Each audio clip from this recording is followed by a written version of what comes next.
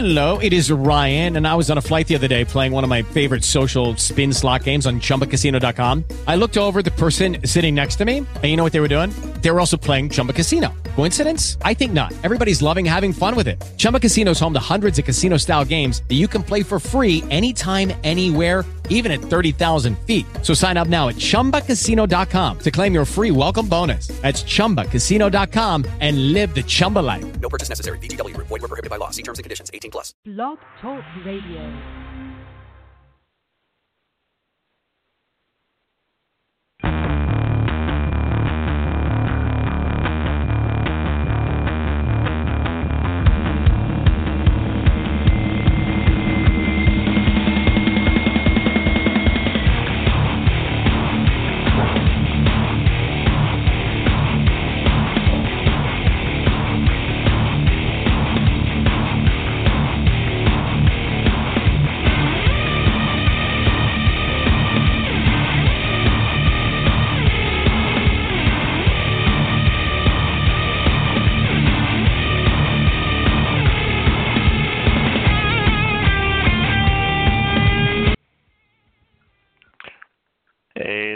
Mike Joy from hardnews.net. We're being broadcast live on the Totally Driven Entertainment Radio Network.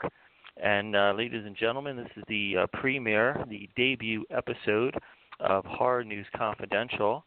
And, we have a very special guest co-host, and the man goes by the name of Wolf Dog Joe. How you doing, Wolf Dog? Hey, what's happening, man? Not too much. A lot of stuff going on in the horror world, but let me just put this out there. While our focus is going to be primarily on the horror genre, we will leave no stone unturned. Please, feel free. We can, discuss anything from science fiction to the world of professional wrestling to 80s pop culture, to the heavy metal genre, which I know that's a area of specialty of yours. Oh, yeah. That all sounds good to me, and I'll tell you what, I can't wait to talk about all the good horror movies that are getting ready to come out. Especially, I know you got a lot of interviews with the Psycho, the genre, and the TV show that just was aired last night. It was a big hit. We had Rihanna on the TV, and I'm sure a lot of people got excited to see that kind of pop music hit the horror scene. Well, I'll tell you what, later on in the 10 o'clock hour, we're going to have a very special interview with Mark Ramsey. Mark Ramsey, he is the producer and the host of a 6-part documentary called Inside Psycho, and it's a in-depth look at Alfred Hitchcock's classic Psycho, and it's going to be very, very interesting to hear what he has to say. But as you just mentioned, on that same topic, Bates Motel has been very popular on the A&E network, and it's very interesting because last night, the episode you just mentioned, it was kind of like the episode where everything went full circle, being that, Rihanna was brought in basically playing, the character of Janet Leigh from the original Psycho movie. So a very different take on it last night. On what they did. They finally, it's like, I think 6 seasons in, and basically we're finally getting to the infamous shower scene. And as you mentioned, Rihanna, did the shower scene, but not to, well, I guess this is going to be a spoiler alert, but a major swerve where, where they did the shower scene, there was no killing of Rihanna's character. Yeah, she seemed to have got away from us out of the shower, and of course we all wanted to see the blood going down the drain and the stabbing. It's a little bit different, but I guess it was a bit of surprise. Yeah, well, you know what? I think Alfred Hitchcock would have, I mean, it's hard to say, but I think he would have been proud of how they did it because, I'm going to just go on the record right now. I'm not a big fan of remakes, but that being said, there's a couple of them that have done it well. And this TV series, Psycho, inspired Bates Motel, I think is one of the ones that have really, hit the nail right on the head because they're doing a great job with just getting into basically Norman Bates and the past couple seasons. You've seen, some episodes. If you watched any of it, Norman's mother has been alive basically throughout most of the seasons, and it was basically just this season or the end of last season where they kind of killed her off. So, now we're finally getting to that very disturbed, serial killer mode of what we remember Norman Bates from in the Psycho movies. Oh yeah, we're getting back to the basics where Norman is basically has his mother living in his head, and of course he's probably going to be playing the role of killing people as his mother, which we thought we were going to see with Rihanna, but she got away this time. I don't know how much longer that will last. I'm sure they'll still take another stab at it, so to speak. Yeah, right. Well, yeah. I mean, I'm not gonna, we gave away a little bit about Rihanna not getting killed in the shower scene, but I really don't want to, I guess, give too much away on that subject. Later on we'll be talking a lot more about Psycho with our interview, but speaking of remakes, speaking of classic horror movies that are being redone. The news broke a couple days ago that Robert Rodriguez is going to be directing a new version of John Carpenter's classic Escape from New York. Any opinions on that? Well, I'll tell you, what a great classic Escape from New York was. He's definitely got his work cut out for him. I would think it's a great idea. I think there's a lot of new, story to tell, and it destroys New York City with all of the gangs and the violence, and I imagine he's going to be saving the president again. I'm not exactly sure if the story is going to go off path or not, but I'm sure he's going to do a good job. And I wonder if he's going to have the main character named Snake, or will it be somebody else? Well, I mean, I think you would have to, basically have that iconic character, Snake Plissken. But, I don't think anyone is going to be able to do that role justice. Kurt Russell. If you could find a reincarnated Kurt Russell, that would be amazing. But I'm sure that they're going to do a good job in casting in the movie. Well, I'll tell you what I heard was. Good. What I heard was John Carpenter, who was the original director. Now he's going to be a producer on this, and he's going to have his hand in a lot of the creative, from what I'm hearing. So I mean that's a good thing. Basically, and trust me, I'm a fan of. I've liked a lot of things that Robert Rodriguez has done. He's directed Sin City. He's directed From Dusk Till Dawn. He's a good director. Yeah. But yeah. So what is your general opinion on horror movies or just movies in general being remade? It's definitely what's been going on in the last decade or so. Anything under the sun that can be remade, they are remaking. Do you like remakes? And a lot of times it may be too much, but there's a time and place for everything. And I think movies like like this, probably do deserve a remake at this time. I hate to see it being remade over and over again, but there's definitely classic movies out there that we all watch time and time again. We never get tired of them. And it would be nice to see a new take on it every once in a while. But sometimes too much is just too much. And I think in this case, we have a lot of space for growth here. Well, I'll tell you what, speaking a little bit more about Escape from New York, I will mention this, and this is probably, my favorite scene from the movie. I'm sure it's a lot of people's favorite scene, but basically it's that fight scene in the cage where basically you have Snake Plissken going up against the late Ox Baker, and that was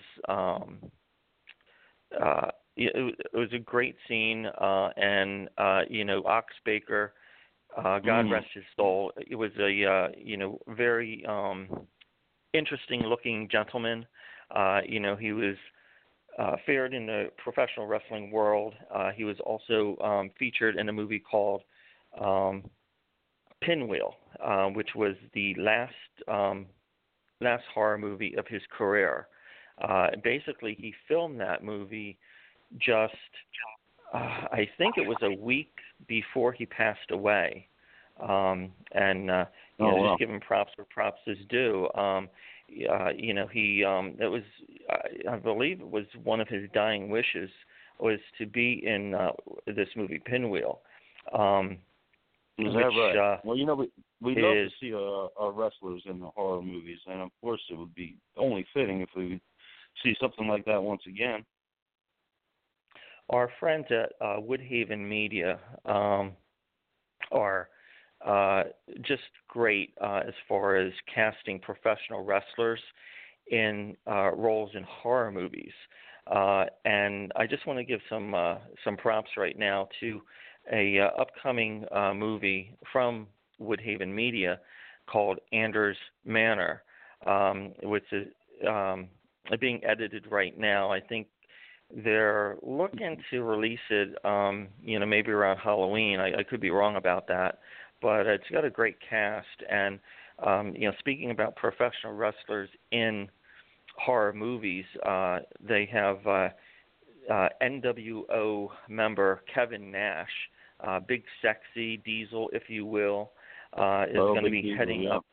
Yeah. So he's going to be in this Anders Manor, along with some other pretty cool, casting choices. One being Sully Erna from Godsmack. He's also in this movie. And then I think you have Rachel True, which was one of the, you would remember her best probably from one of the witches in the movie The Craft. So, she was the lead role, I believe. She was the, she wasn't the lead role, but she was one of the other witches. I forget the character name. She was, she was one of the ones that were taunting the Good Witch. Okay. I don't remember. Yeah, I don't recall her character name, but hey, anyway, some pretty good stuff. Hey, listen, there's some pretty cool stuff coming up in the weeks ahead. Now, this is just our debut episode, and we got some guests coming up, and I'm gonna just announce it right now because it's pretty cool. Next week, and you're gonna really dig this. We have an interview scheduled, and it's right up your alley because it is someone pulled right out of the heavy metal genre. And I played a snippet of his new song in the beginning of the hour. And basically, we can have an interview with John Five. He's going to be promoting his new album, Season of the Witch, and then let's just hear a little bit of it now. Hang on, I'm going to play Season of the Witch, and this is the track 13 of the new album, Season of the Witch. Let's just give a quick listen to this. All right.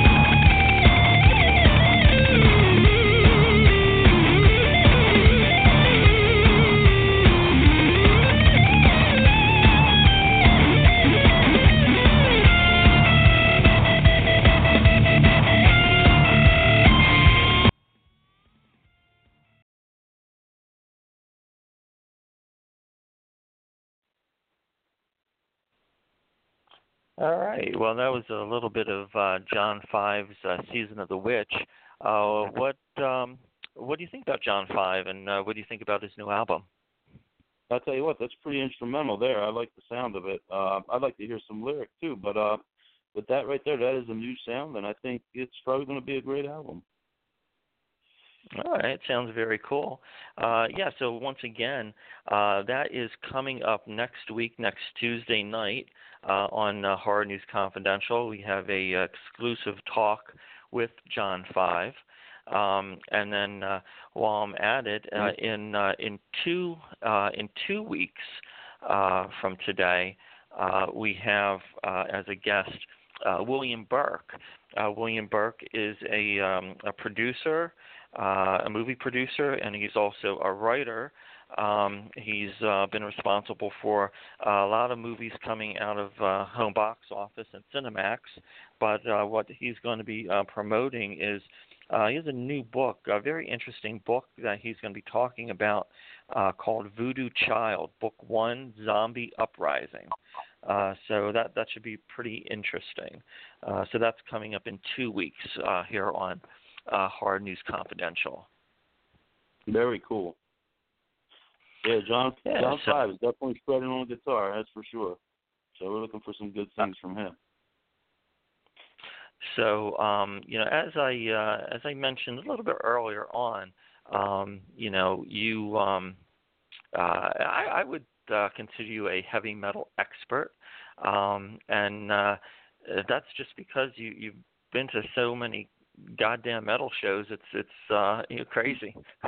Yeah, I always go to the local shows, and of course I love my metal music. I listen to it every day.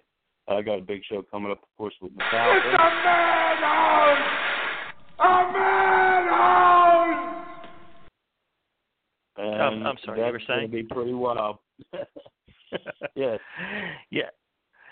Yeah, no, I mean, so, it's, of course, with metal and horror going hand in hand, I mean, you got guys like Rob Zombie that's going out making up movies and putting on good shows with a lot of horror genre to the background of it. I don't know if you've ever been to a Rob Zombie show. There's a lot of pyrotechnics, a lot of demons in the background. Of course, you've seen some of his videos.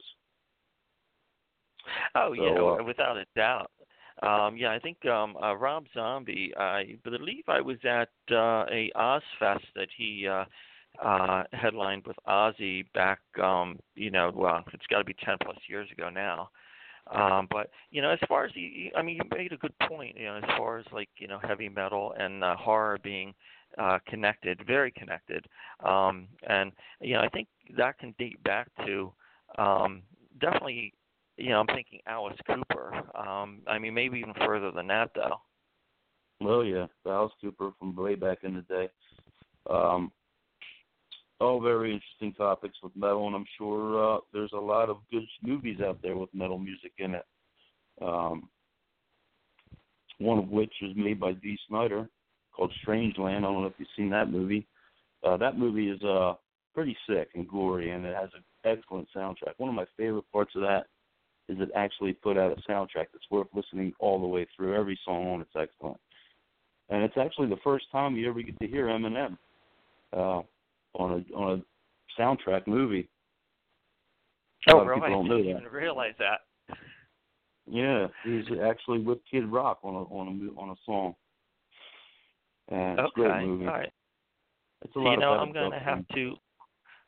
I got to revisit that soundtrack because, I know it's a good movie, and I know they're, talking about, making another Strangeland.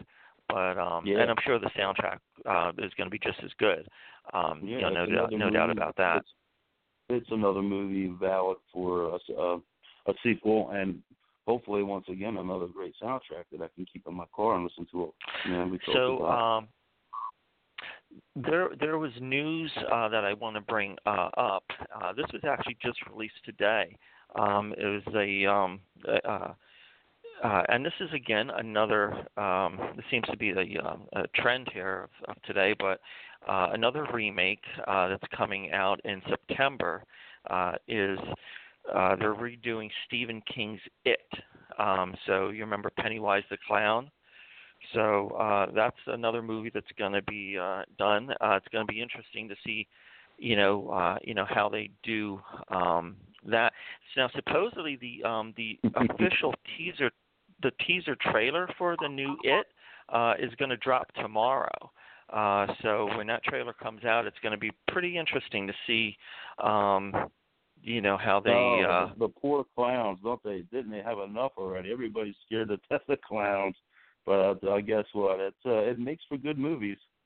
But the poor clowns, if you've noticed lately, especially around Halloween, there's a lot of stories going around about the clowns in the woods. And then, people are just spooked out by clowns more than they are, laughing at them. The poor clowns are going to take a beating on this one, but I'm sure it's going to be a scary movie. And let's just face it, it's going to scare the crap out of people that are already scared of clowns. Yeah, we certainly had a clown sighting epidemic this past Halloween, and I think a lot of that had to do with, basically the announcement of the upcoming It, and then also American Horror Story Freak Show featured, basically a killer clown, and there's been a lot of that lately. It's pretty popular. But hey, I'm all for it. I like clowns, and even more so, I like evil clowns. So it's it's all good. They make good in the horror movies, that's for sure. So it's another movie valid for a remake. Oh no, without a doubt. So anyway, at this time, we got a couple commercials that we got to go to, so we're going to hit our commercial breaks right now.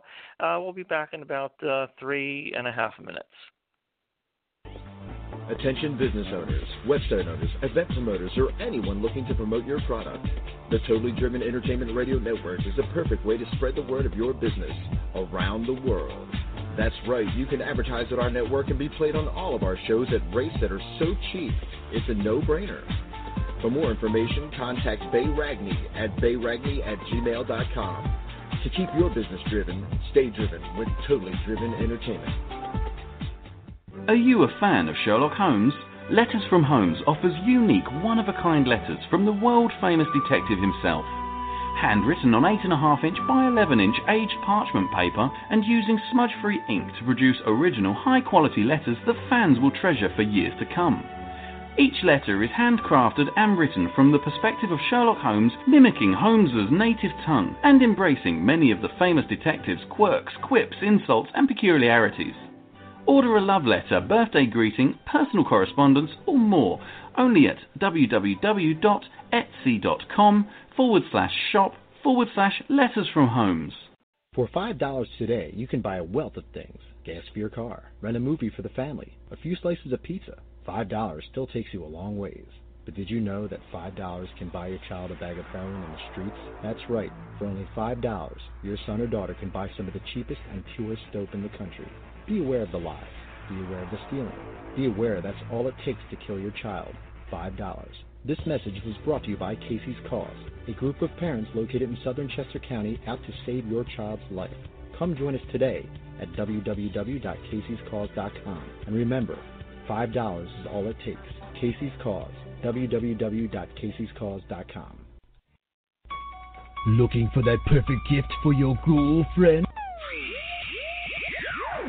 Then look no further than Teddy Scares. Teddy Scares are available in a variety of styles, sizes, and prices for all your shopping needs.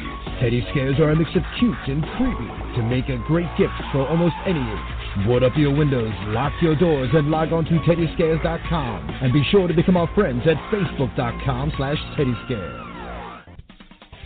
Calling all comic book fans. Do you collect comics? Did you ever collect comics? Do you think your children might like reading comic books? Do you even know they still print real, paper, non-digital comic books? Well, then visit the Pirates of Ontario Street Comics in Philadelphia. We have a massive collection of comic books, action figures, trading cards, and much more. We have one of the largest stocks of back-issue comics in the area. We bag and board every new comic book at no extra charge. Our store is voted the best comic book shop in the 2013 PHL 17 Hot List contest. Part of the movie Unbreakable is filmed in our store. We are open 7 days a week. Ontario Street Comics is located at 2235 East Ontario Street in the Port Richmond section of Philly. Our phone number is 215-288-7338. Type in the words Ontario Comics Philadelphia to check out our Wacky Stores page on Facebook. Okay, we are back with you guys, and this is Horror News Confidential, and this is our debut episode. We've been talking about Bates Motel. We've been talking about Escape from New York. We were talking about the new Stephen King's It being remade, remakes in general. So Wolf Dog, let me know something. We all go way back with horror movies. What was the first time you remember being lured into the horror genre? Well, you probably recall as well as I. It's the Faces of Death movie that we ended up talking your parents into renting. At that point, we all knew that it was the blood and gore. Even though with that being as sick as it is, being real, it was something to behold. Now, living across a movie theater as I was younger, a lot of movies went past my eyes at a young age. The Starlight Drive. Absolutely, and one of the first ones that come to mind for me would probably be Jaws, Halloween. I remember one is Don't Answer the Phone When You're Alone. And a lot of those movies that just stick in your brain, and as you grow older, you learn to appreciate them more for what they are and more of an art. And every once in a while you get that hair curling experience again, as if you're a young kid, feeling like you're inside the movie, almost scared to enter your own home when it's dark. Oh yeah, no, without a doubt. I think any horror fan, would have to say, like, John Carpenter's Halloween, you mentioned it. That for me was, I think, the one that reeled me in. But, I mean, seriously, if we want to even go further back than that, I think the first time that I enjoyed watching, monsters and that type of thing was back in the days of Creature Double Feature, Saturday afternoons, and the old Universal Studio movies like Frankenstein and Dracula and Creature, the Black Lagoon. Yeah, and I mean even Abbott and Costello Meet Frankenstein, which is like technically a comedy, but I mean it had basically the triple threat in there: Frankenstein, Wolfman, and Dracula. So I mean that was just fun, and I think that kind of kick-started this obsession with me. Yeah, and I'll tell you what, even Psycho is one of our topics tonight, and I think Psycho is such a classic, especially with the Norman Bates just being a little sick in the head and ended up stabbing people in his motel. It's just something that it sticks in your brain, you remember it forever. And that's a very classic sight. Jumping back to Psycho and Alfred I watched all those Alfred Hitchcock Hour, like Alfred Hitchcock Presents with the mini half-hour stories, and then watching his movies. I enjoyed The Birds tremendously, and then Rear Window was another one that is up there and my favorite Hitchcock movies. So I mean the guy knew what he was doing. And there's a lot of horror directors out there now, and I guess Alfred Hitchcock. I don't know if back in the day if he was called a quote unquote horror director. I don't know if they had that real terminology back then of labeling like okay, this guy's a horror director and this guy is not. But I mean certainly Psycho kind of etched in there, the beginning of a whole new, way of looking at movies. Yeah, about 55 years, right? That movie's pretty old now, and I guess Hitchcock did take a chance in putting this thing out there. But that. Yeah, I mean, without a doubt. I mean, Psycho. Without Psycho, hey, the modern horror movies that we have today, may have been altered if it wasn't for Alfred Hitchcock's vision. Yeah, I mean, a lot of people don't realize that, along with many, many other movies, Psycho, they say, was based off of a novel that was written in part by the wicked doings of Ed Gein. Yeah, and I think later on, Mark Ramsey's going to get into that a little bit more in depth. It's going to be a very interesting interview, no doubt about it. Take your stinking paws off me, you damn dirty ape! Yeah, I've listened to some of the conversations he had of Psycho and some of the walkthroughs, and they're pretty intense. Yeah. Oh, yeah, no doubt about it. And the thing is, I mean, Psycho, that shower scene, I mean, basically, when that was going down, I mean, to kill off your main actress, like, midway through the movie, I mean, that had never been done before, so, I mean, like, he was, creating the ultimate swerve. When, basically you think, a movie's going one way and, well, obviously no one could predict that. And then it kind of like took a complete left turn and it's like, oh, wow, this main actress is dead. Now where's this movie going now? Right. Yeah, it seemed to end prematurely, but there's still a lot of story left in it. Oh, without a doubt. I guess that's just the way Hitchcock liked to have the beginning, the end, and somewhere in the middle a twist. I know what you're thinking. Did he fire 6 shots or only 5? Well, to tell you the truth, in all this excitement, I've kind of lost track myself. But Ian, this is a .44 Magnum, the most powerful handgun in the world, and would blow your head clean off. got to ask yourself one question. Do I feel lucky? Well, do you, punk? Do you feel lucky, punk? So I just want to take a minute right now, and I want to talk about artsploitation films. There's some great movies coming out of this company. One in particular that I want to talk about right now, is speaking of movies like Psycho, where your main character is a deranged serial killer. They have a movie out now called The Anatomy of Monsters. It's directed by Brian C. Miller, and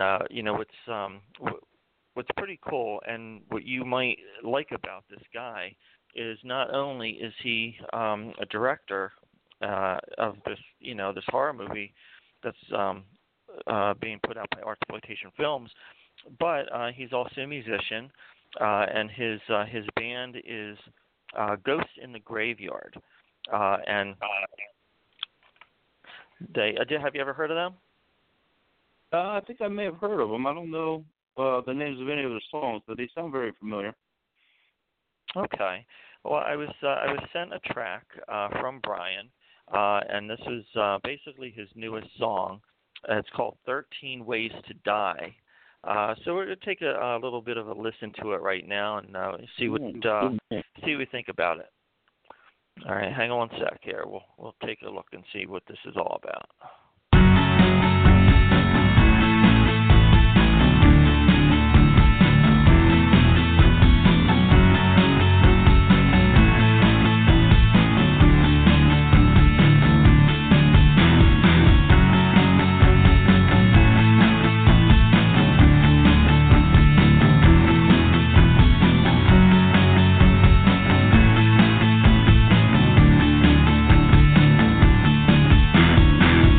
My evil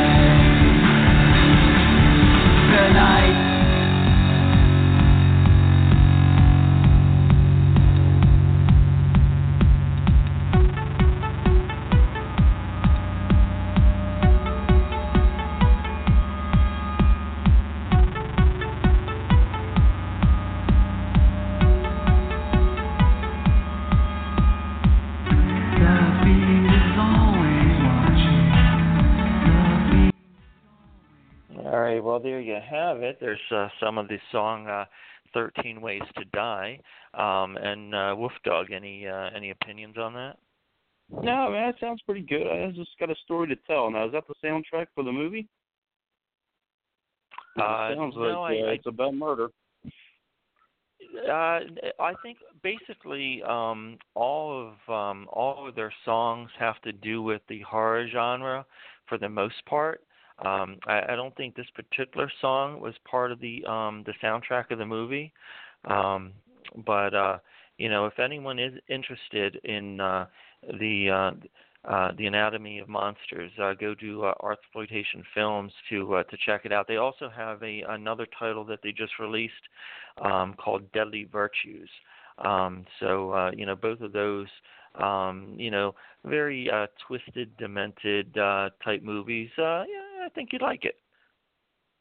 Yeah, I see a little review on it, and it sounds like it's a movie that takes another little twist where somebody tries to abduct somebody and ends up taking a turn for a change for maybe the victim in this case. You never know. It looks like it's full of surprises. Yeah. So I just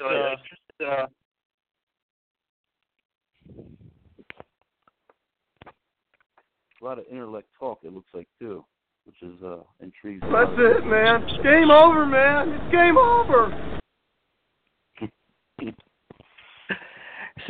So anyway,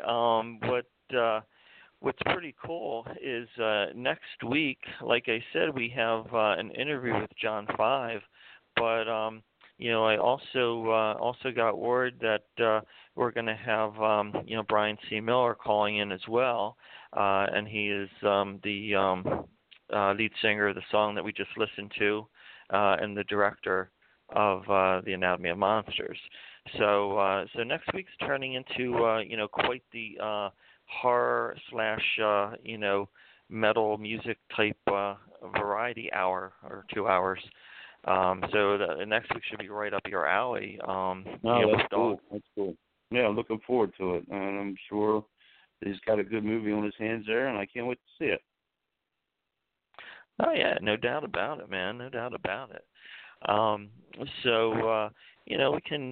can take a hard left turn right now, and as a lot of people know, besides the horror genre, and I do love my gory movies and whatnot, but I'm also a number one wrestling fan. I used to do a podcast on Tuesday nights called Tuesday Night Neckbreaker, and Wolf Dog, my former co-host, he was under the name of Moondog. He went missing about 2 years ago. The police reports are still out. I think they're still looking for him, but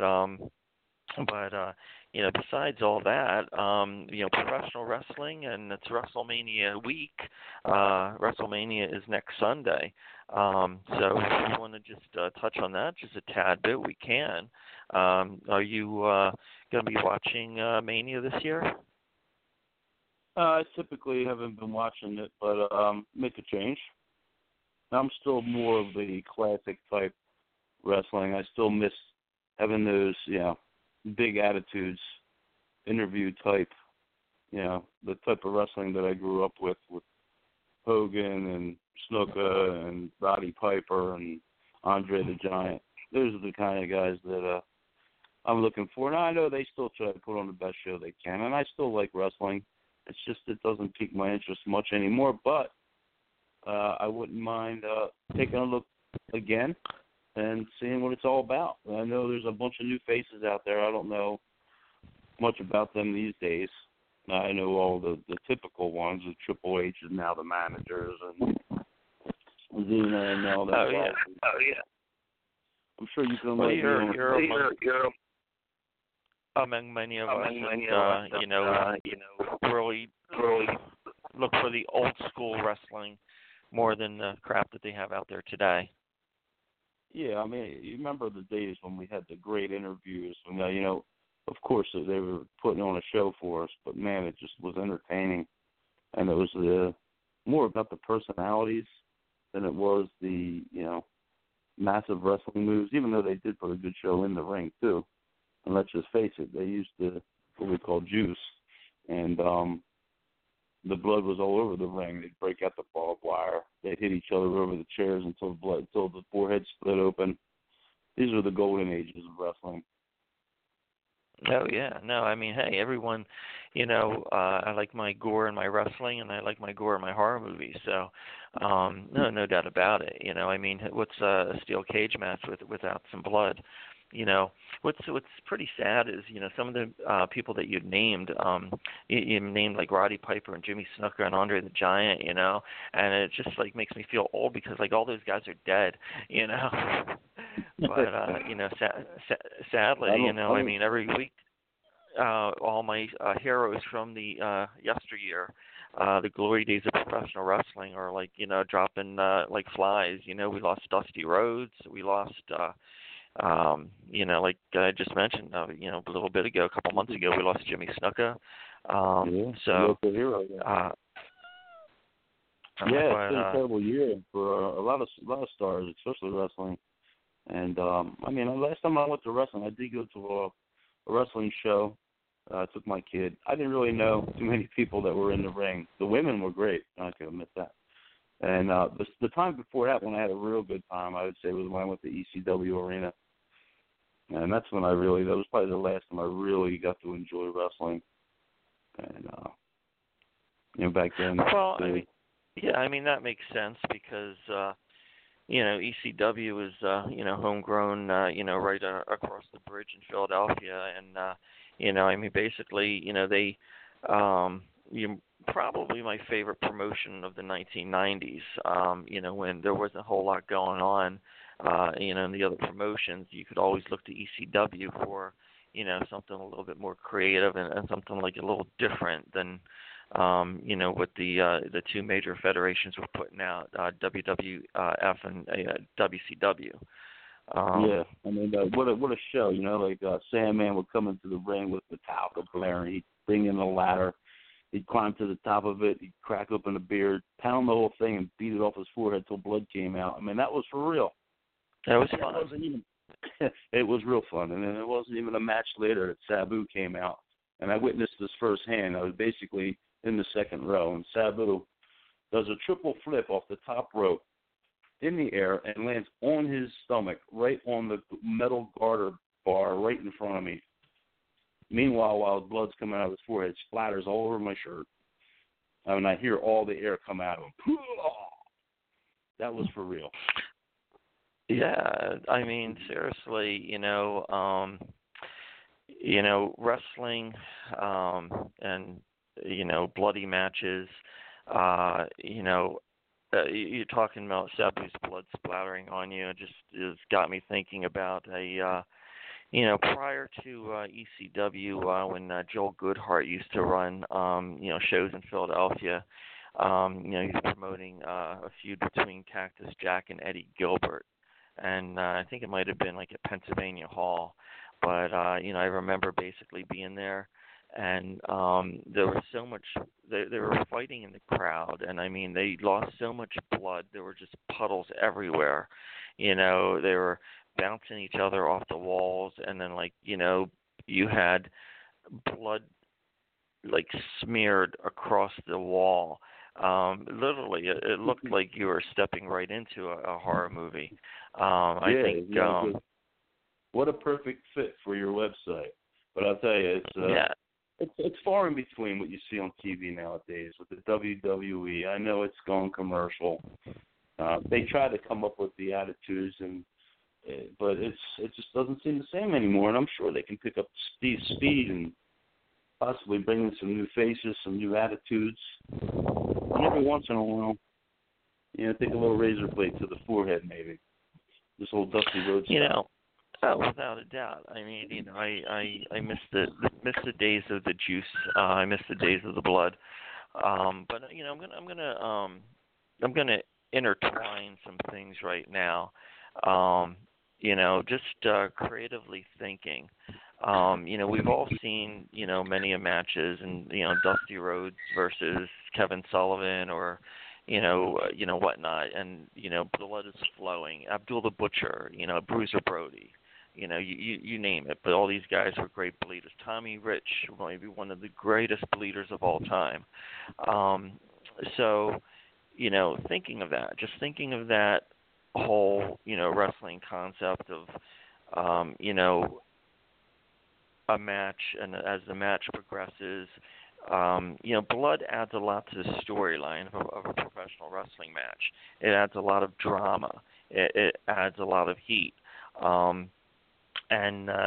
Basically, blood always makes the story better, doesn't it? Right, exactly. So you're sitting on the edge of your seat, and you're wanting this guy to, overcome this, massive blood loss and make a comeback. Okay. So that being said, now I don't think this has ever been done. And I don't think legally it probably can't be done. But just putting it out there, wouldn't it be cool if there was a horror movie that used real blood? No, I think it would be perfect and fitting, and I think I would use it as an advertisement if I was the producer. It's funny you say that when you think about real blood and fake blood and pig's blood and what's being used.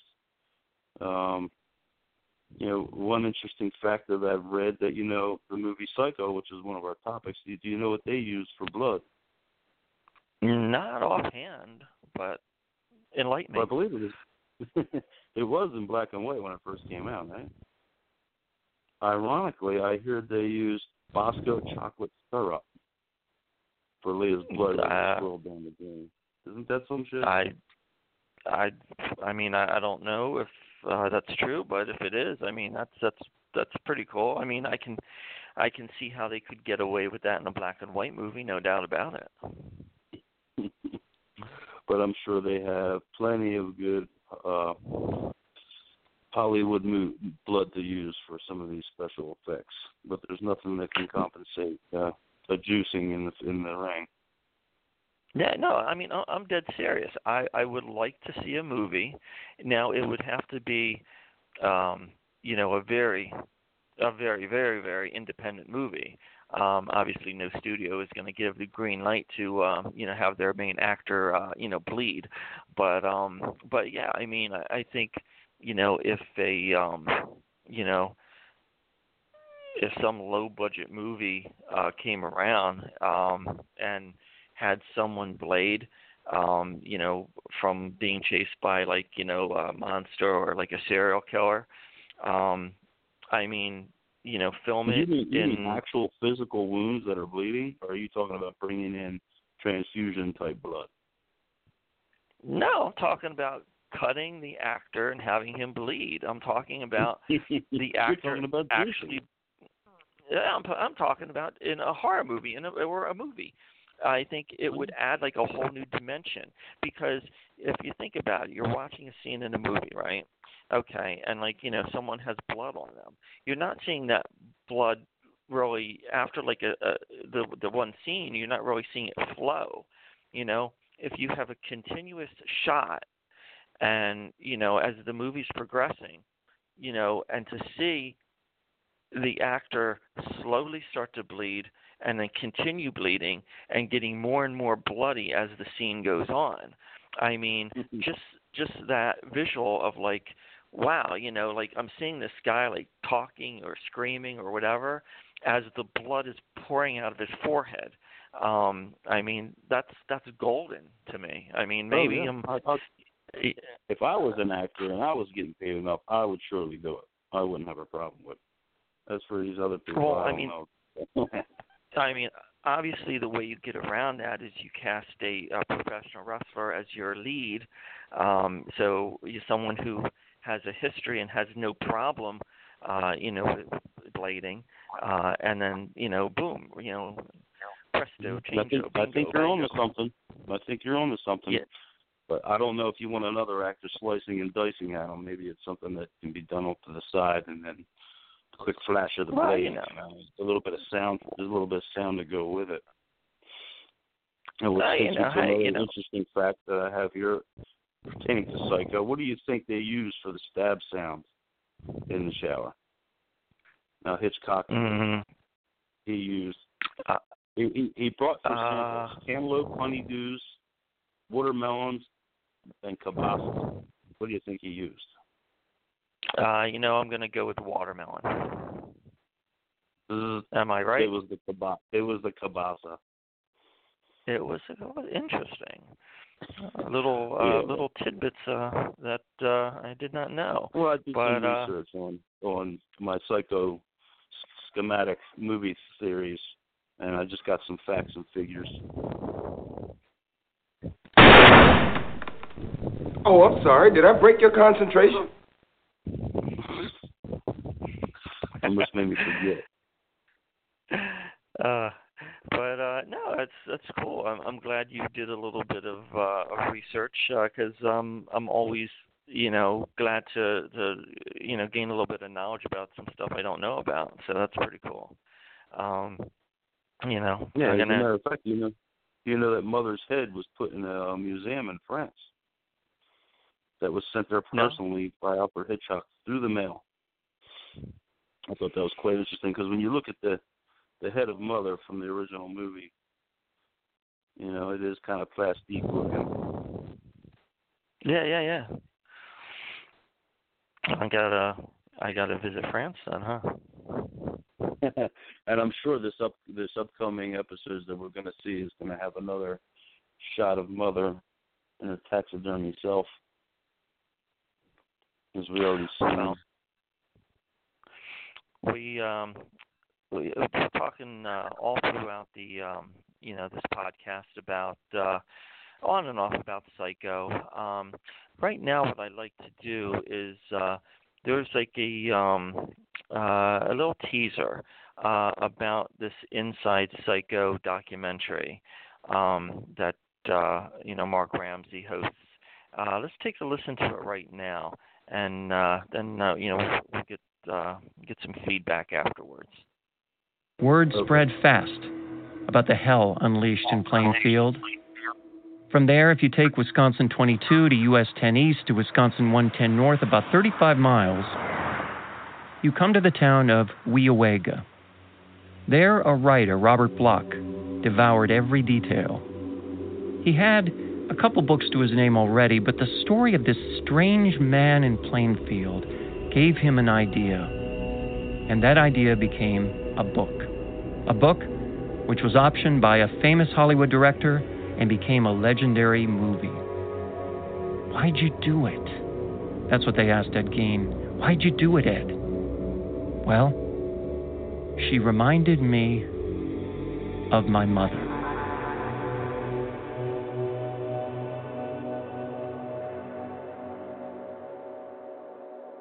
This is the story of a movie that almost didn't get made. A movie where the star dies after only 47 minutes. A movie its studio hated. A movie the New York Times called a blot on an honorable career. A movie now regarded as one of the finest ever made. A movie that changed everything. From Wondery, this is a 6-part deep dive inspired by the story behind an unforgettable classic movie.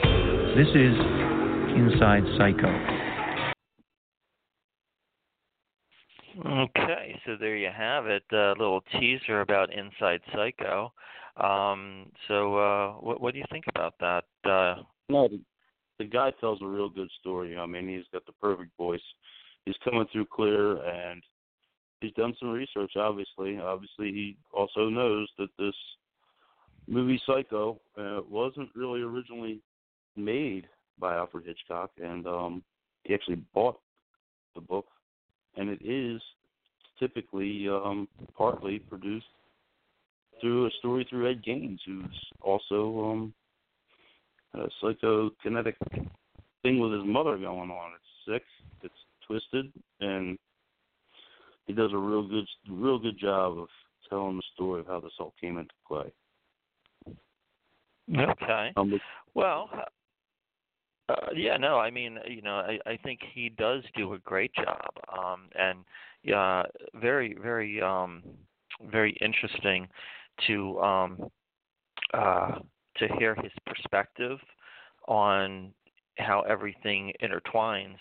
Now, this this documentary that he did, it's like a 6-part documentary called Inside Psycho, where he really dives into not just the movie itself, but everything before the movie, everything that went into creating the movie, and how everything even came about. So it's an interesting tale to tell, and he certainly did a lot of research to to put this together. So pretty interested in it myself. As far as Psycho, I actually heard a little bit through it, horrornews.net, some of the things that was offered already. So I listened to some of the broadcast on it, and I was really blown away by the detail that he gave as he was, going into the shed in the back where the slaughter was, and how he would open up the box and tell you what was inside by lighting up a lighter. It was quite intriguing. Oh yeah, without a doubt. So again, we've said this before. I'm going to repeat it. Alfred Hitchcock's Psycho. Certainly, we owe the horror genre owes a lot to this movie for kind of kickstarting everything. Wasn't the first horror movie ever made, but it certainly changed the business, and it certainly created a new way to look at things. Hitchcock, he's some may say a genius, for the way he weaved a story that very well may be true. I don't know, but I certainly enjoy his work. As far as the actual movie and the actual storyline, I can only wish to create a tale as good as Psycho. Now that does bring me to a quick pitch that I want to do, and this personally speaking, I crafted a screenplay myself, and it's called Dead Afterlife. Now, most recently, Project Greenlight has hosted a Clive Barker Real Fair contest, and I submitted the screenplay of Dead Afterlife to Project Greenlight and the Clive Barker contest. So, fingers crossed, we'll see how that goes. But Dead Afterlife, for those who don't already know, I'll give you a brief rundown. Basically, this is a movie, and if you can imagine yourself at your own funeral, looking down at your casket, and you're seeing your own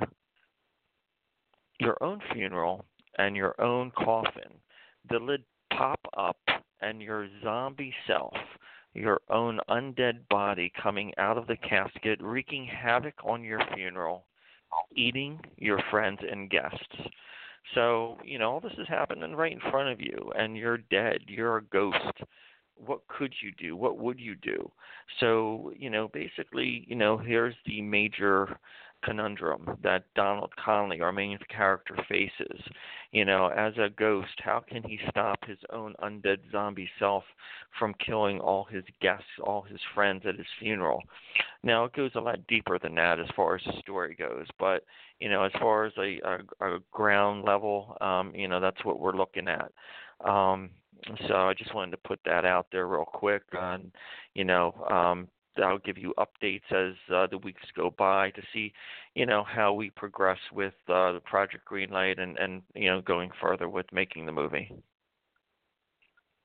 Yeah, it's going to be a great movie. I really hope you can pull out a win on this one, the Greenlight. But I'm really looking forward for you letting me read that script, and I think it's got good things ahead of it. Well, thank you, Wolf Dog. I do appreciate that. Any compliment I get, I'll take.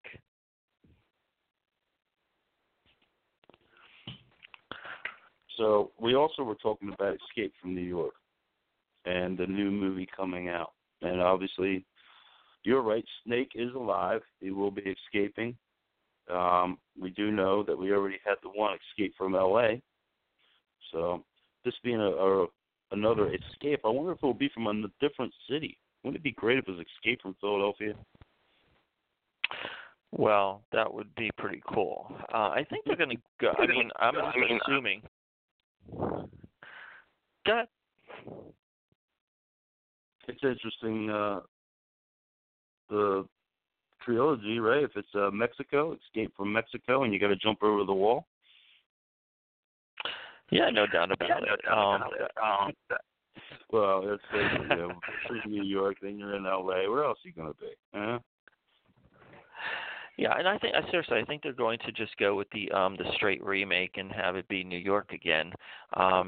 Basically redoing Snake Plissken character with a different actor and that. But I mean, hey, if I would pick a city, I certainly would pick Philadelphia. I mean, that would be a great idea. I think that would be so cool. There's so much you could do with burning Philadelphia to the ground and reconstructing it as a hellhole, and what kind of assorted scumbags and killers and everything would wander around. So it's always fun to imagine, what you would make a apocalyptic city look like and feel like. Yeah, it would be neat to see who would be hanging out deep in the city of Philadelphia. But I'm sure that they're going to come up with some good ones for New York, and I'm sure that Snake will find a way to win. And I guess he'll be pulling the president out of broken down Air Force One, maybe. Maybe it will just happen to be Donald Trump that he pulls out. It's interesting you say that because, while we're on the topic too, who would you cast as Snake Plissken and the president? Any ideas? Would you pull someone out of the air? Do you have any ideas of who you might put in any of those roles? Well, I'll tell you. Oh, no. What do you think about Wayne Johnson?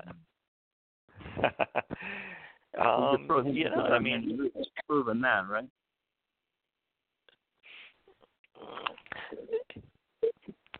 Yeah, he's been rumored for a couple of different movies, and I'm trying to think what he's been rumored to play in. Whatever it is, I mean, I think I'd like to see them go with an unknown actor to play Snake Plissken. Yeah, I think they need to share the wealth and bring some new faces up into Hollywood. I mean, we can go the total other way and maybe do a John Goodman, after he loses another 50 pounds. That could be interesting. He made a pretty good Psycho in Clover. Was that Cloverleaf or Leaf Clover? Yeah, I didn't see it, but John Goodman as Snake Plissken. That's odd. I was gonna say it would be going the other way, and I think we'd probably have a hard time fitting in the tight leather pants. Yeah, that's definitely going the opposite direction there, no doubt about it. Well, while I gotta take a minute to grasp that idea. Well, hey, listen. So, as I mentioned, we have this. If you could pay enough, Sully would probably do a real good job from Godsmack. Now, you could also use he would sell a hell of a soundtrack for that flick too. Oh yeah. I mean, definitely. I mean, I would love to see him in there, and obviously a soundtrack from Godsmack would be fantastic. Other than that, and no other actors coming to mind. Okay, well, yeah, I didn't mean to put you on the spot there, but you came up with some very creative ideas. I'll give you that much. But listen, without further ado, we're coming to that time where, I'd like to get this interview going with Mark Ramsey. So, Wolf Dog, I'm just going to say that it was a pleasure, talking with you, for the last hour or so. And I mean, it's been, pretty cool, talking about horror movies and music and wrestling and whatnot. All right, good. Yeah, thanks for having me, and I look forward to listening to the rest of the interview. We'll see you next time. Okay. All right. Thanks a lot, man. Have a good night. All right, ladies and gentlemen. So Inside Psycho, producer and the host, Mark Ramsey. Let's take a listen. We got this interview coming up.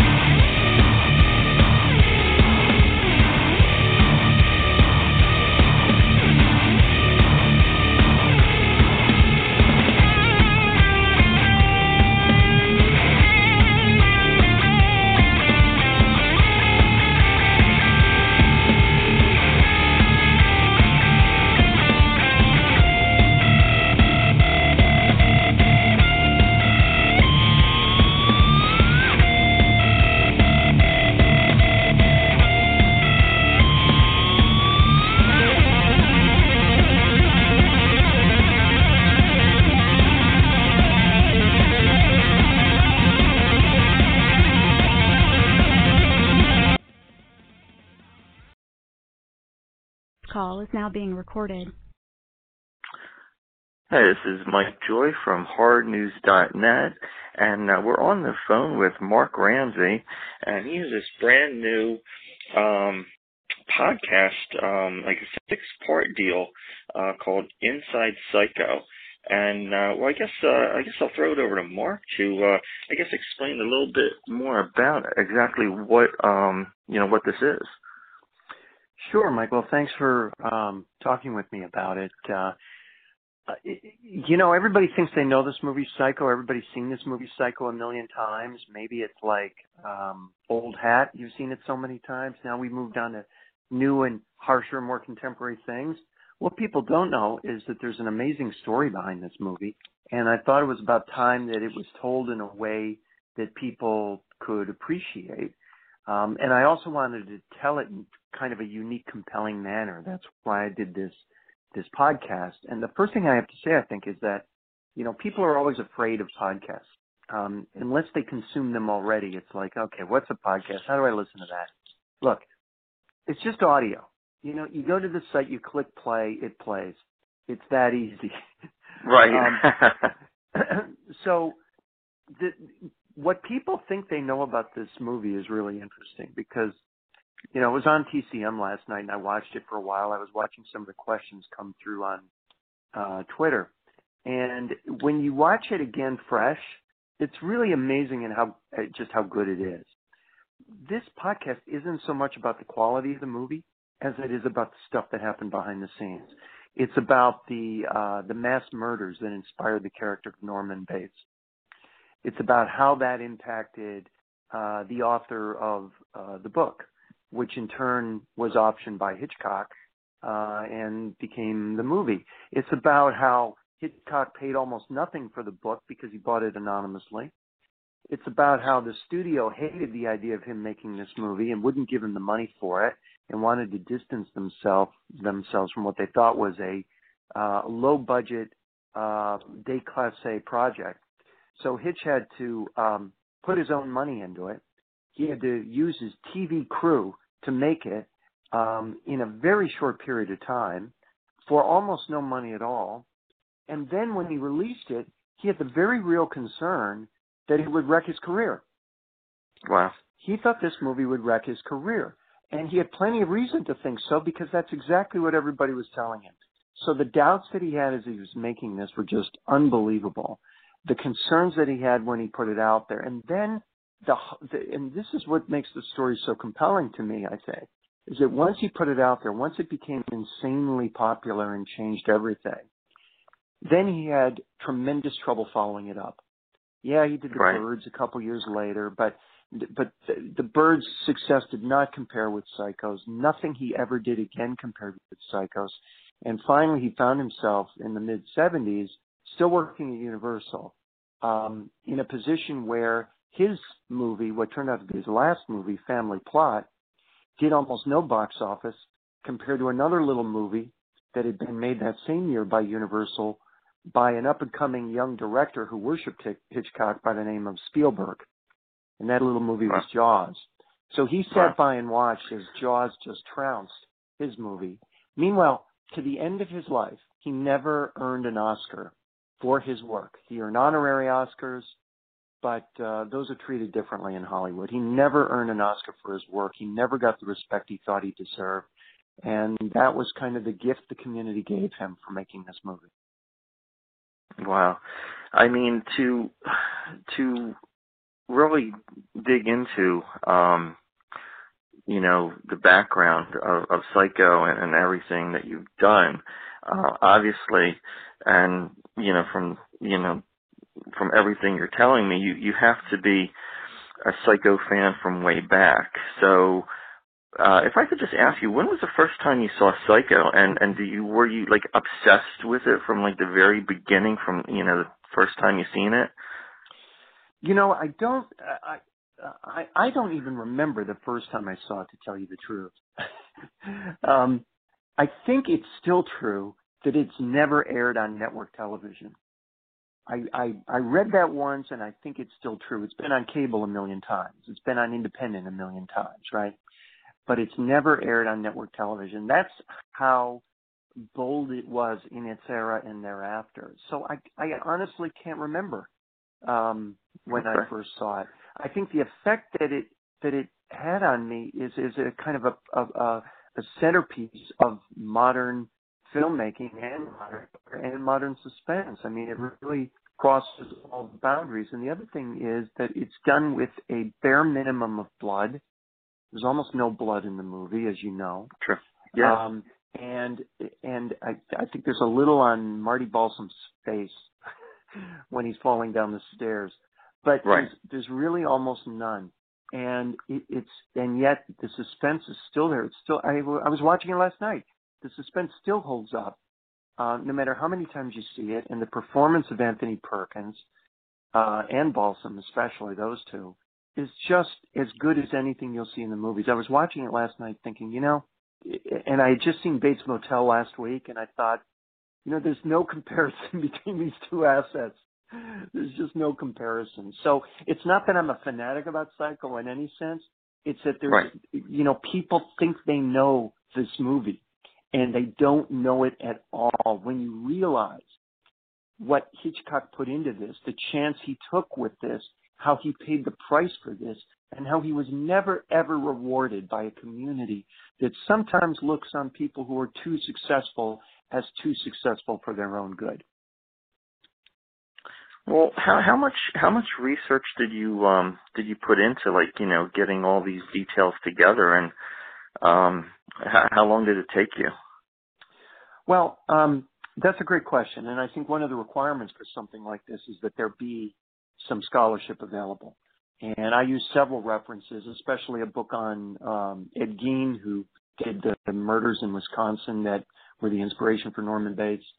My other primary reference was a biography of Hitchcock and a book on the making of Psycho by Stephen Rebello that was in fact turned into a movie a few years ago called Hitchcock.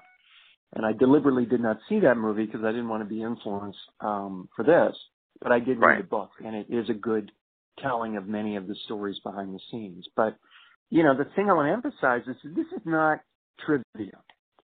This is not boring. I set out to tell compelling anecdotes, and this is not, for film students.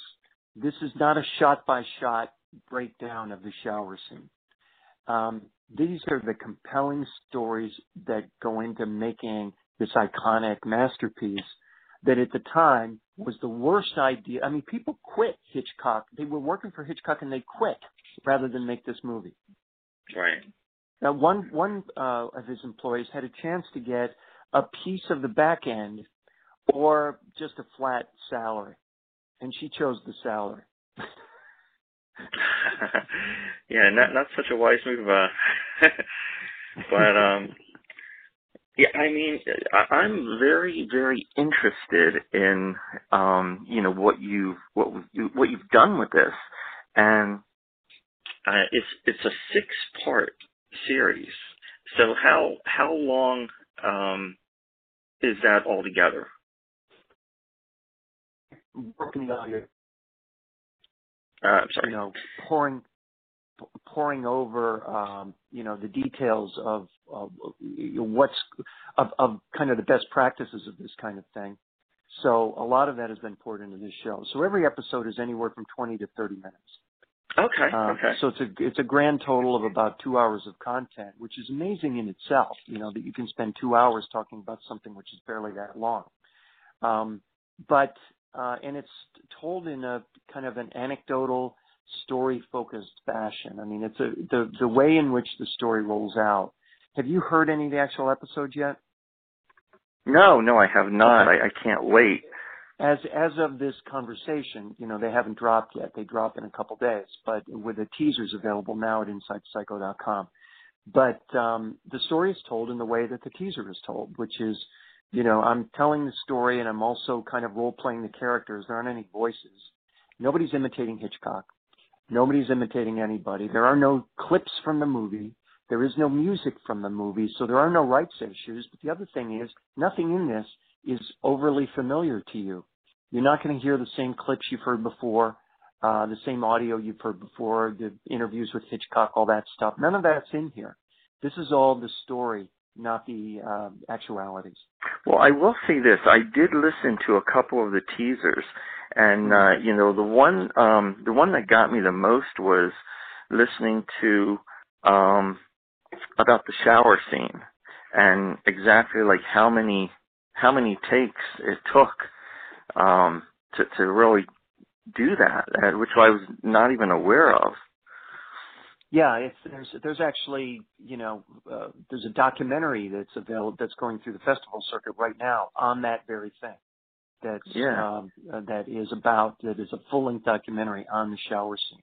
And again, this is not that kind of thing. I mean, I touch on the shower scene, but I'm more interested throughout this thing to write for audio. It was written for audio. It was read for audio. So it was intended to be an immersive experience. It was intended to be a movie without pictures. It was intended to be, as I like to say, an audio graphic novel. And that's, I think, what we really achieved in this process. And it's fast-paced. No vignette lasts all that long. We just run through them one after the next.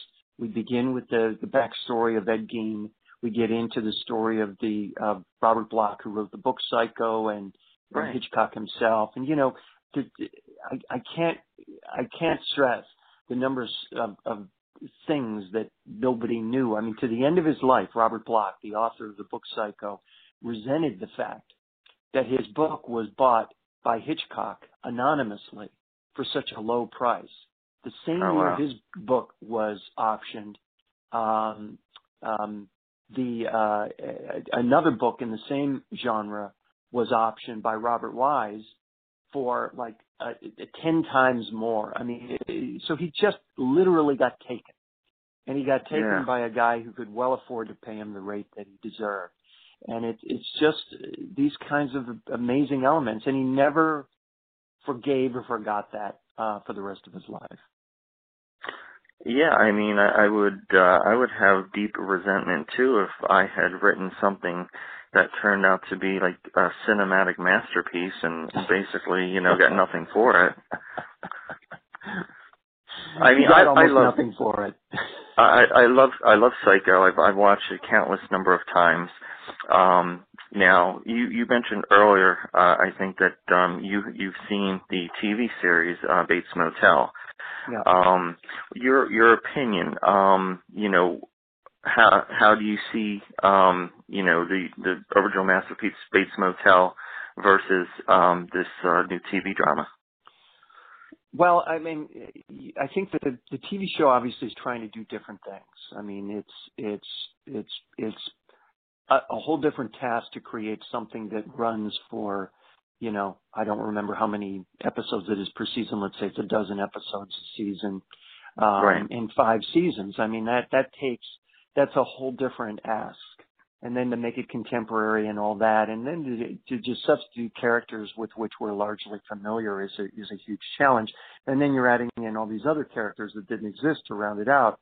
That's another huge challenge. So, it is definitely more complicated, and I do think it is hitting something of a stride in its final season. But why is it hitting that stride? Well, it's hitting that stride because Norman is finally becoming the Norman of the movie. Right. Not only that, but the characters appearing in the season are the characters that were in the movie. So, right, exactly. I think the closer it resembles the source material, the more it hits its stride. In season 1, when Norman was kind of a rebellious teenager texting girls on his iPhone, well, that was a different experience. Yeah, definitely. But the one way to answer your question is, I did almost, very few of the principals are still around for this movie. The one person I did talk to was a friend of Tony Perkins, who was actually one of the voices of Norman Bates' mother. Okay. And the story there is that he and Paul and Tony were buddies, and they moved out to L.A., I guess, together and around 1958, 59. And Tony had kind of a wicked sense of humor, and they would go to all these parties, and his friend Paul had this great imitation of this crotchety older woman, and Tony would give him the phone numbers of his female co-stars, and they would crank call him at parties. So they would call. They called these women, and Paul would pretend to be this older lady, and that she was coming over and was right down the street, and it was just this hilarious thing. Tony recorded all this stuff, and he would play this for all his friends. And among the people he played this audio for was Hitchcock. And Hitchcock liked it. Not only did he think it was funny, but he thought it would be a great voice for Norman Bates' mother. So, so I talked to the guy who was one of the voices of Norman Bates' mother, and I asked him specifically about Bates Motel. And I said, what do you think Tony would think about Bates Motel? And this I actually didn't put in the show. He said he would hate it.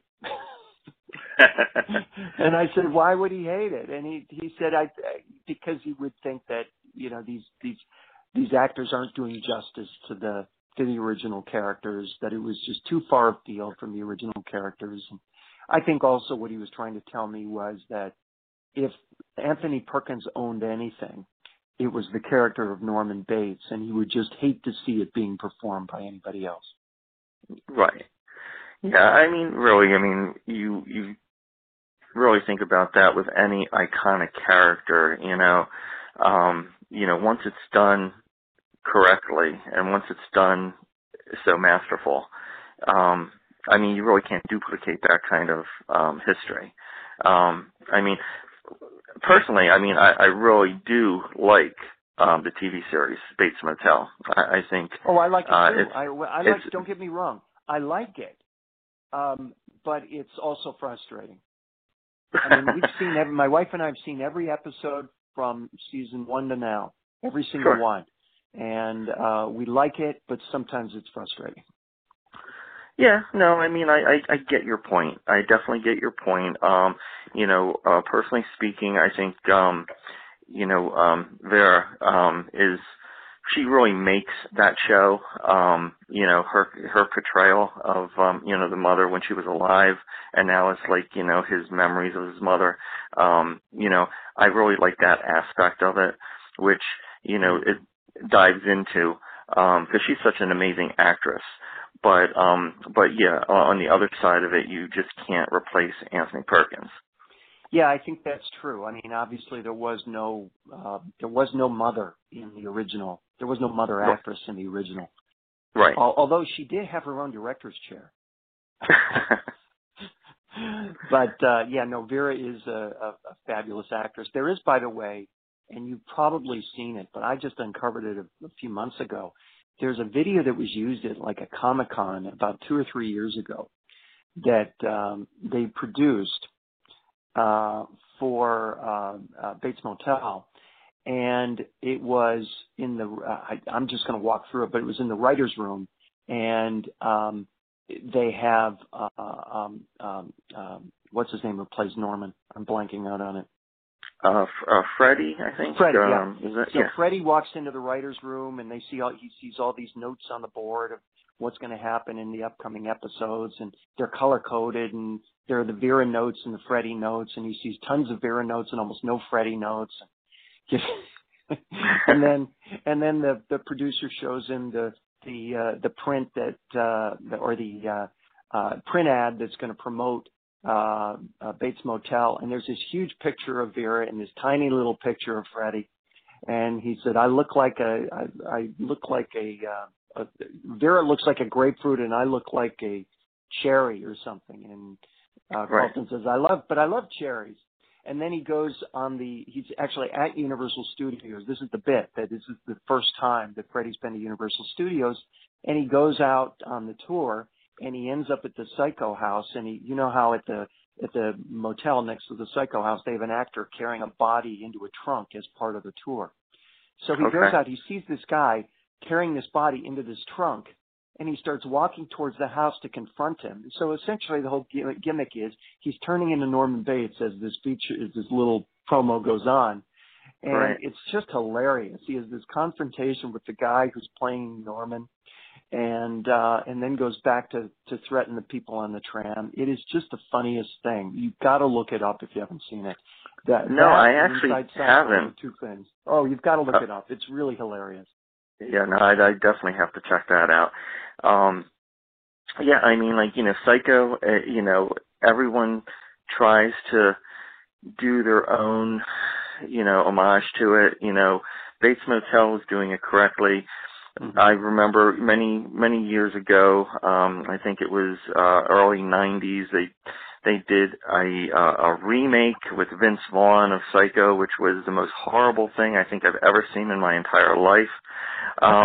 So, it's, you either get parts right or you get everything wrong. But but no matter what, you can't duplicate, what Hitchcock did. Even Hitchcock couldn't duplicate what Hitchcock did. Well, yes, and that I spent a bunch of time on that and he really tried. He went to the marketing people, the research people, because he tried really hard to try and kind of get to the DNA of what made this a hit. And, as Joe Esterhaus memorably said, nobody in Hollywood knows anything. And you just can't predict these things sometimes. And he tried for the rest of his career not only to make the movies that he could make, but to make ones that resonated that way. And it just never happened. It's kind of the curse of great success. Is, the first question you get is, what do you do for an encore? And in his case, he had no good answer, and that kind of tortured him for the rest of his life. So I touch on that quite a bit in I think it's part 5 and 6. Part 6, actually, we talk about the legacy. So we mentioned the remake, so-called, of the regrettable remake of Psycho.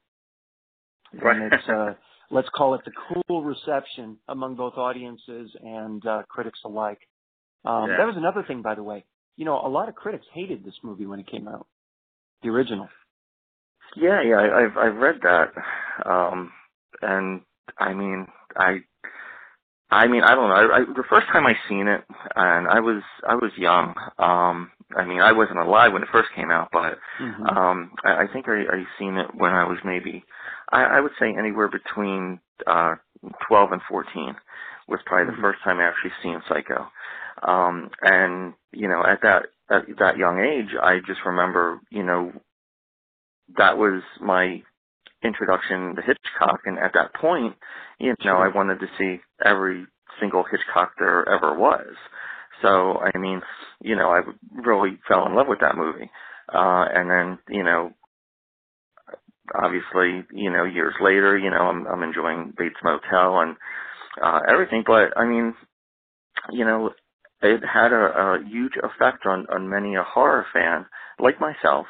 And it boggles my mind that, there are, critics out there that, seen it for the first time and didn't have the same reaction that I did, but so many of them came around. I mean, that's part of the story, is that within a year, all of a sudden it went, in some cases, from being panned to being at the end of the year on the 10 best list for the very same critics. So it's amazing how that happened. It just goes to show you that sometimes, time does make a difference, and it really is certainly true in that case, which is, and that whole issue of kind of the legacy of the movie, is, again, we can look at it now and say, well, I've seen all that before. Well, the reason you hadn't seen all that at all until then.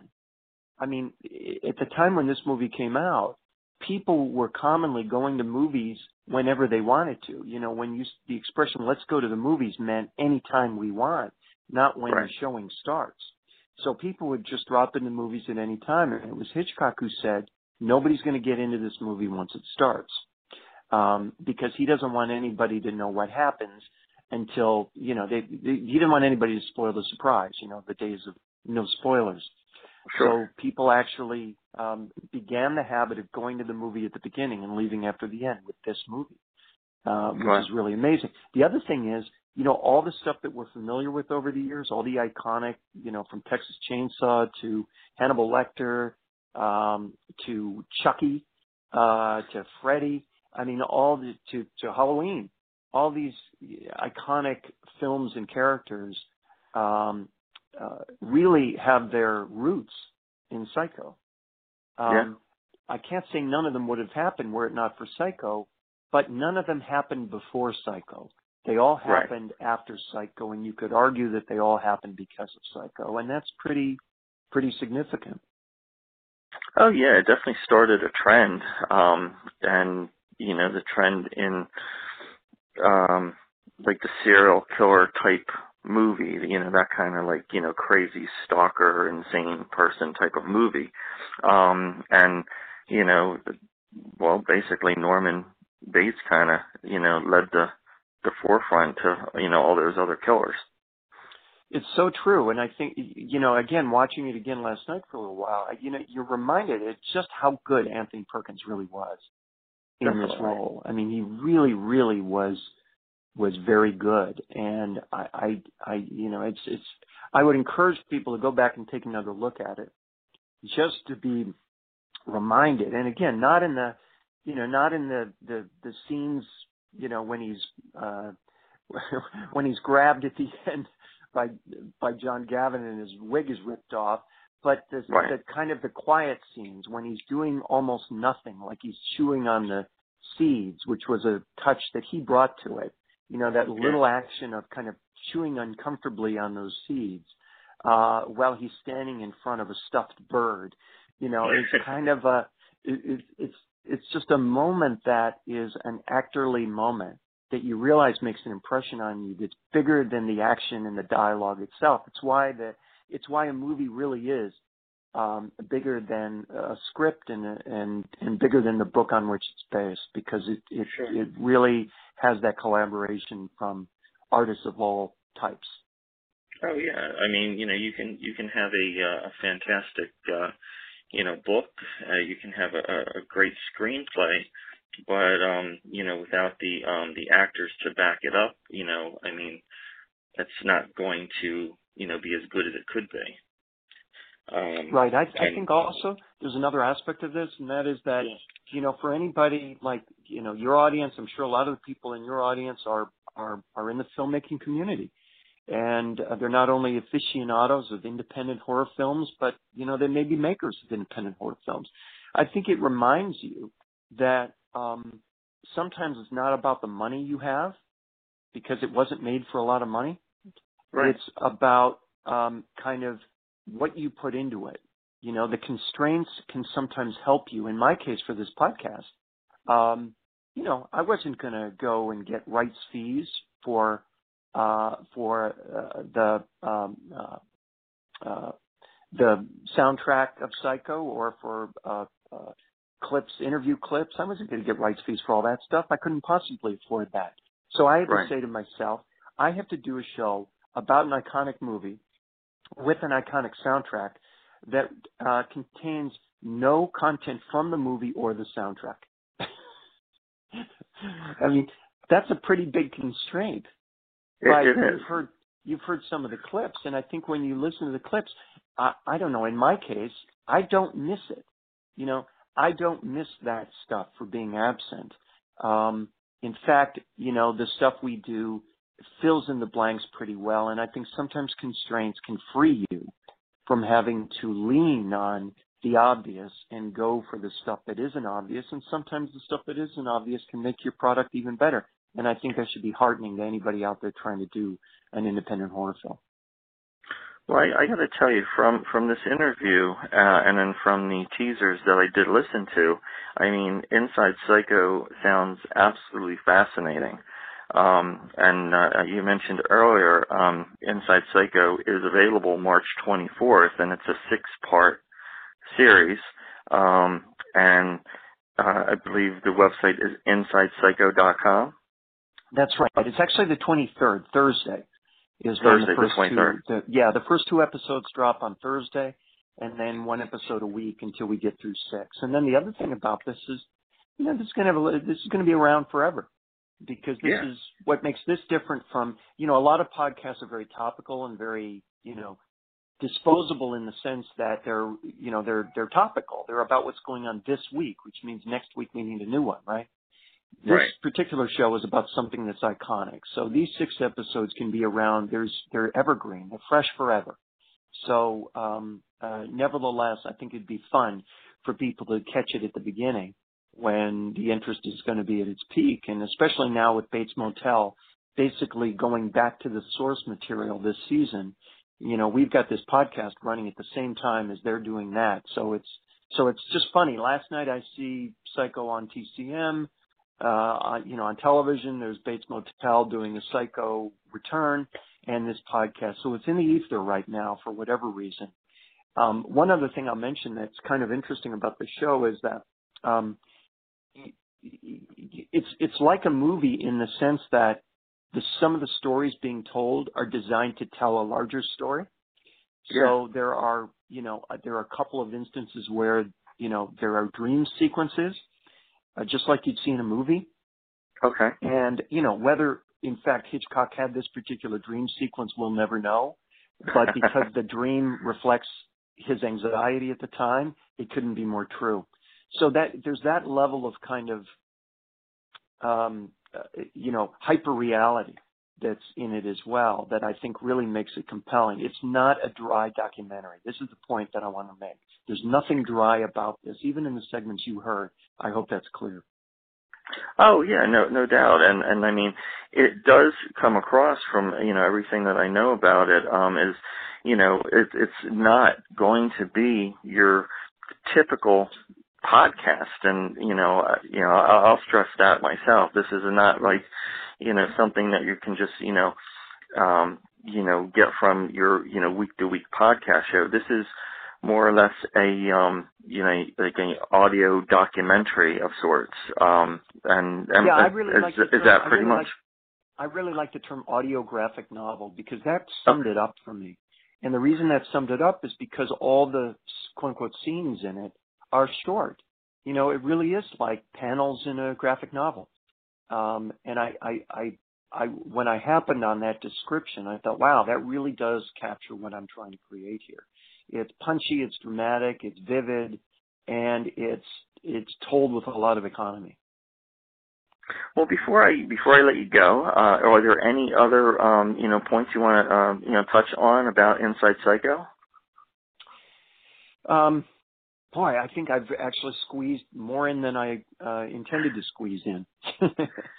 You know, it's been a wealth of knowledge. I mean, just from, you know, the time that we've talked the past half hour. Oh, so, you know, asked me.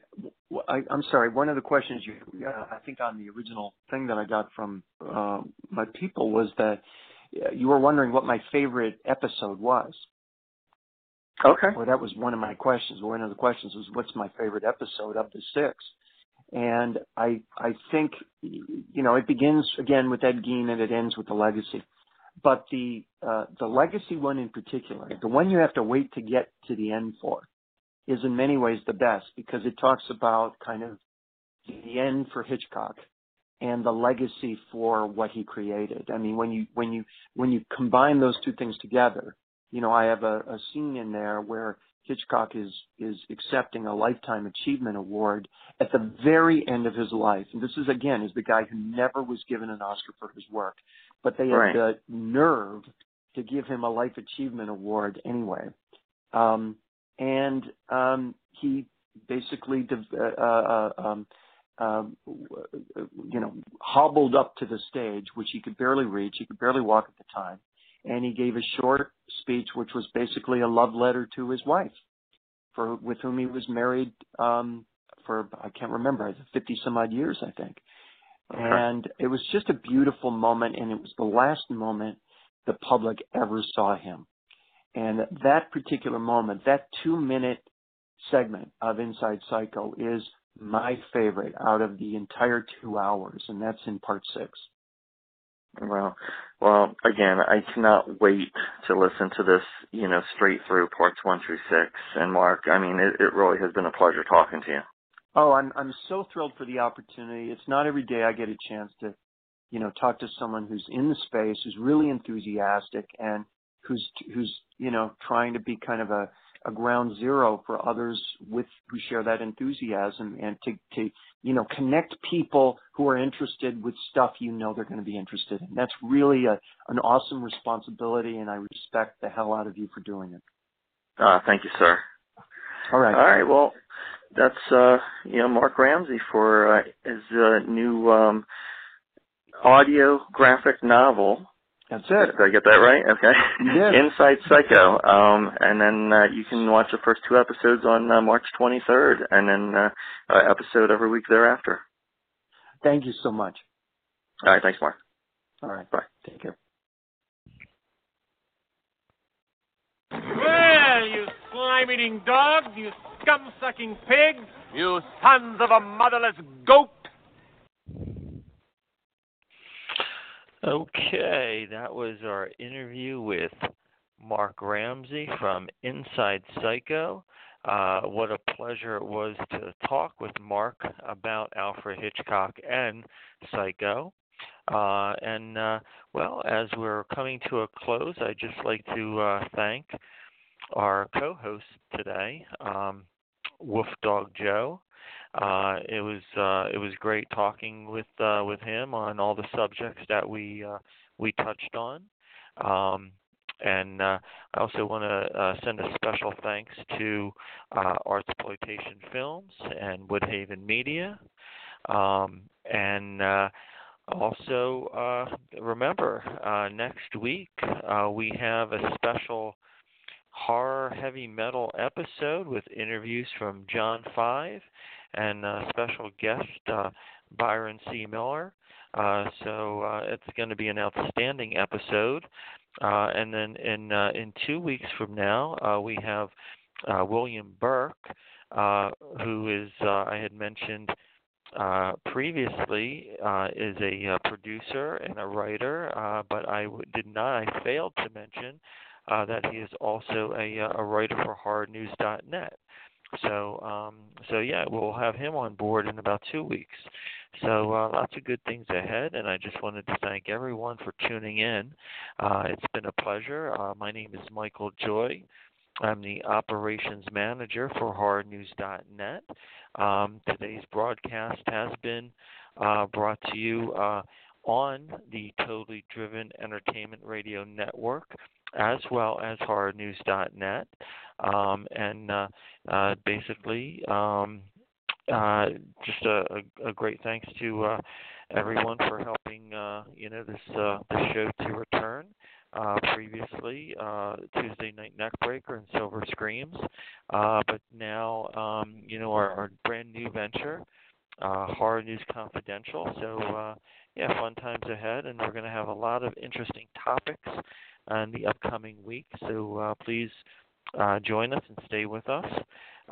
So at this point, let's just want to bring you out with John 5 once again, and his new single from his self-titled album, Season of the Witch. So, here we go. And talk to you guys next week.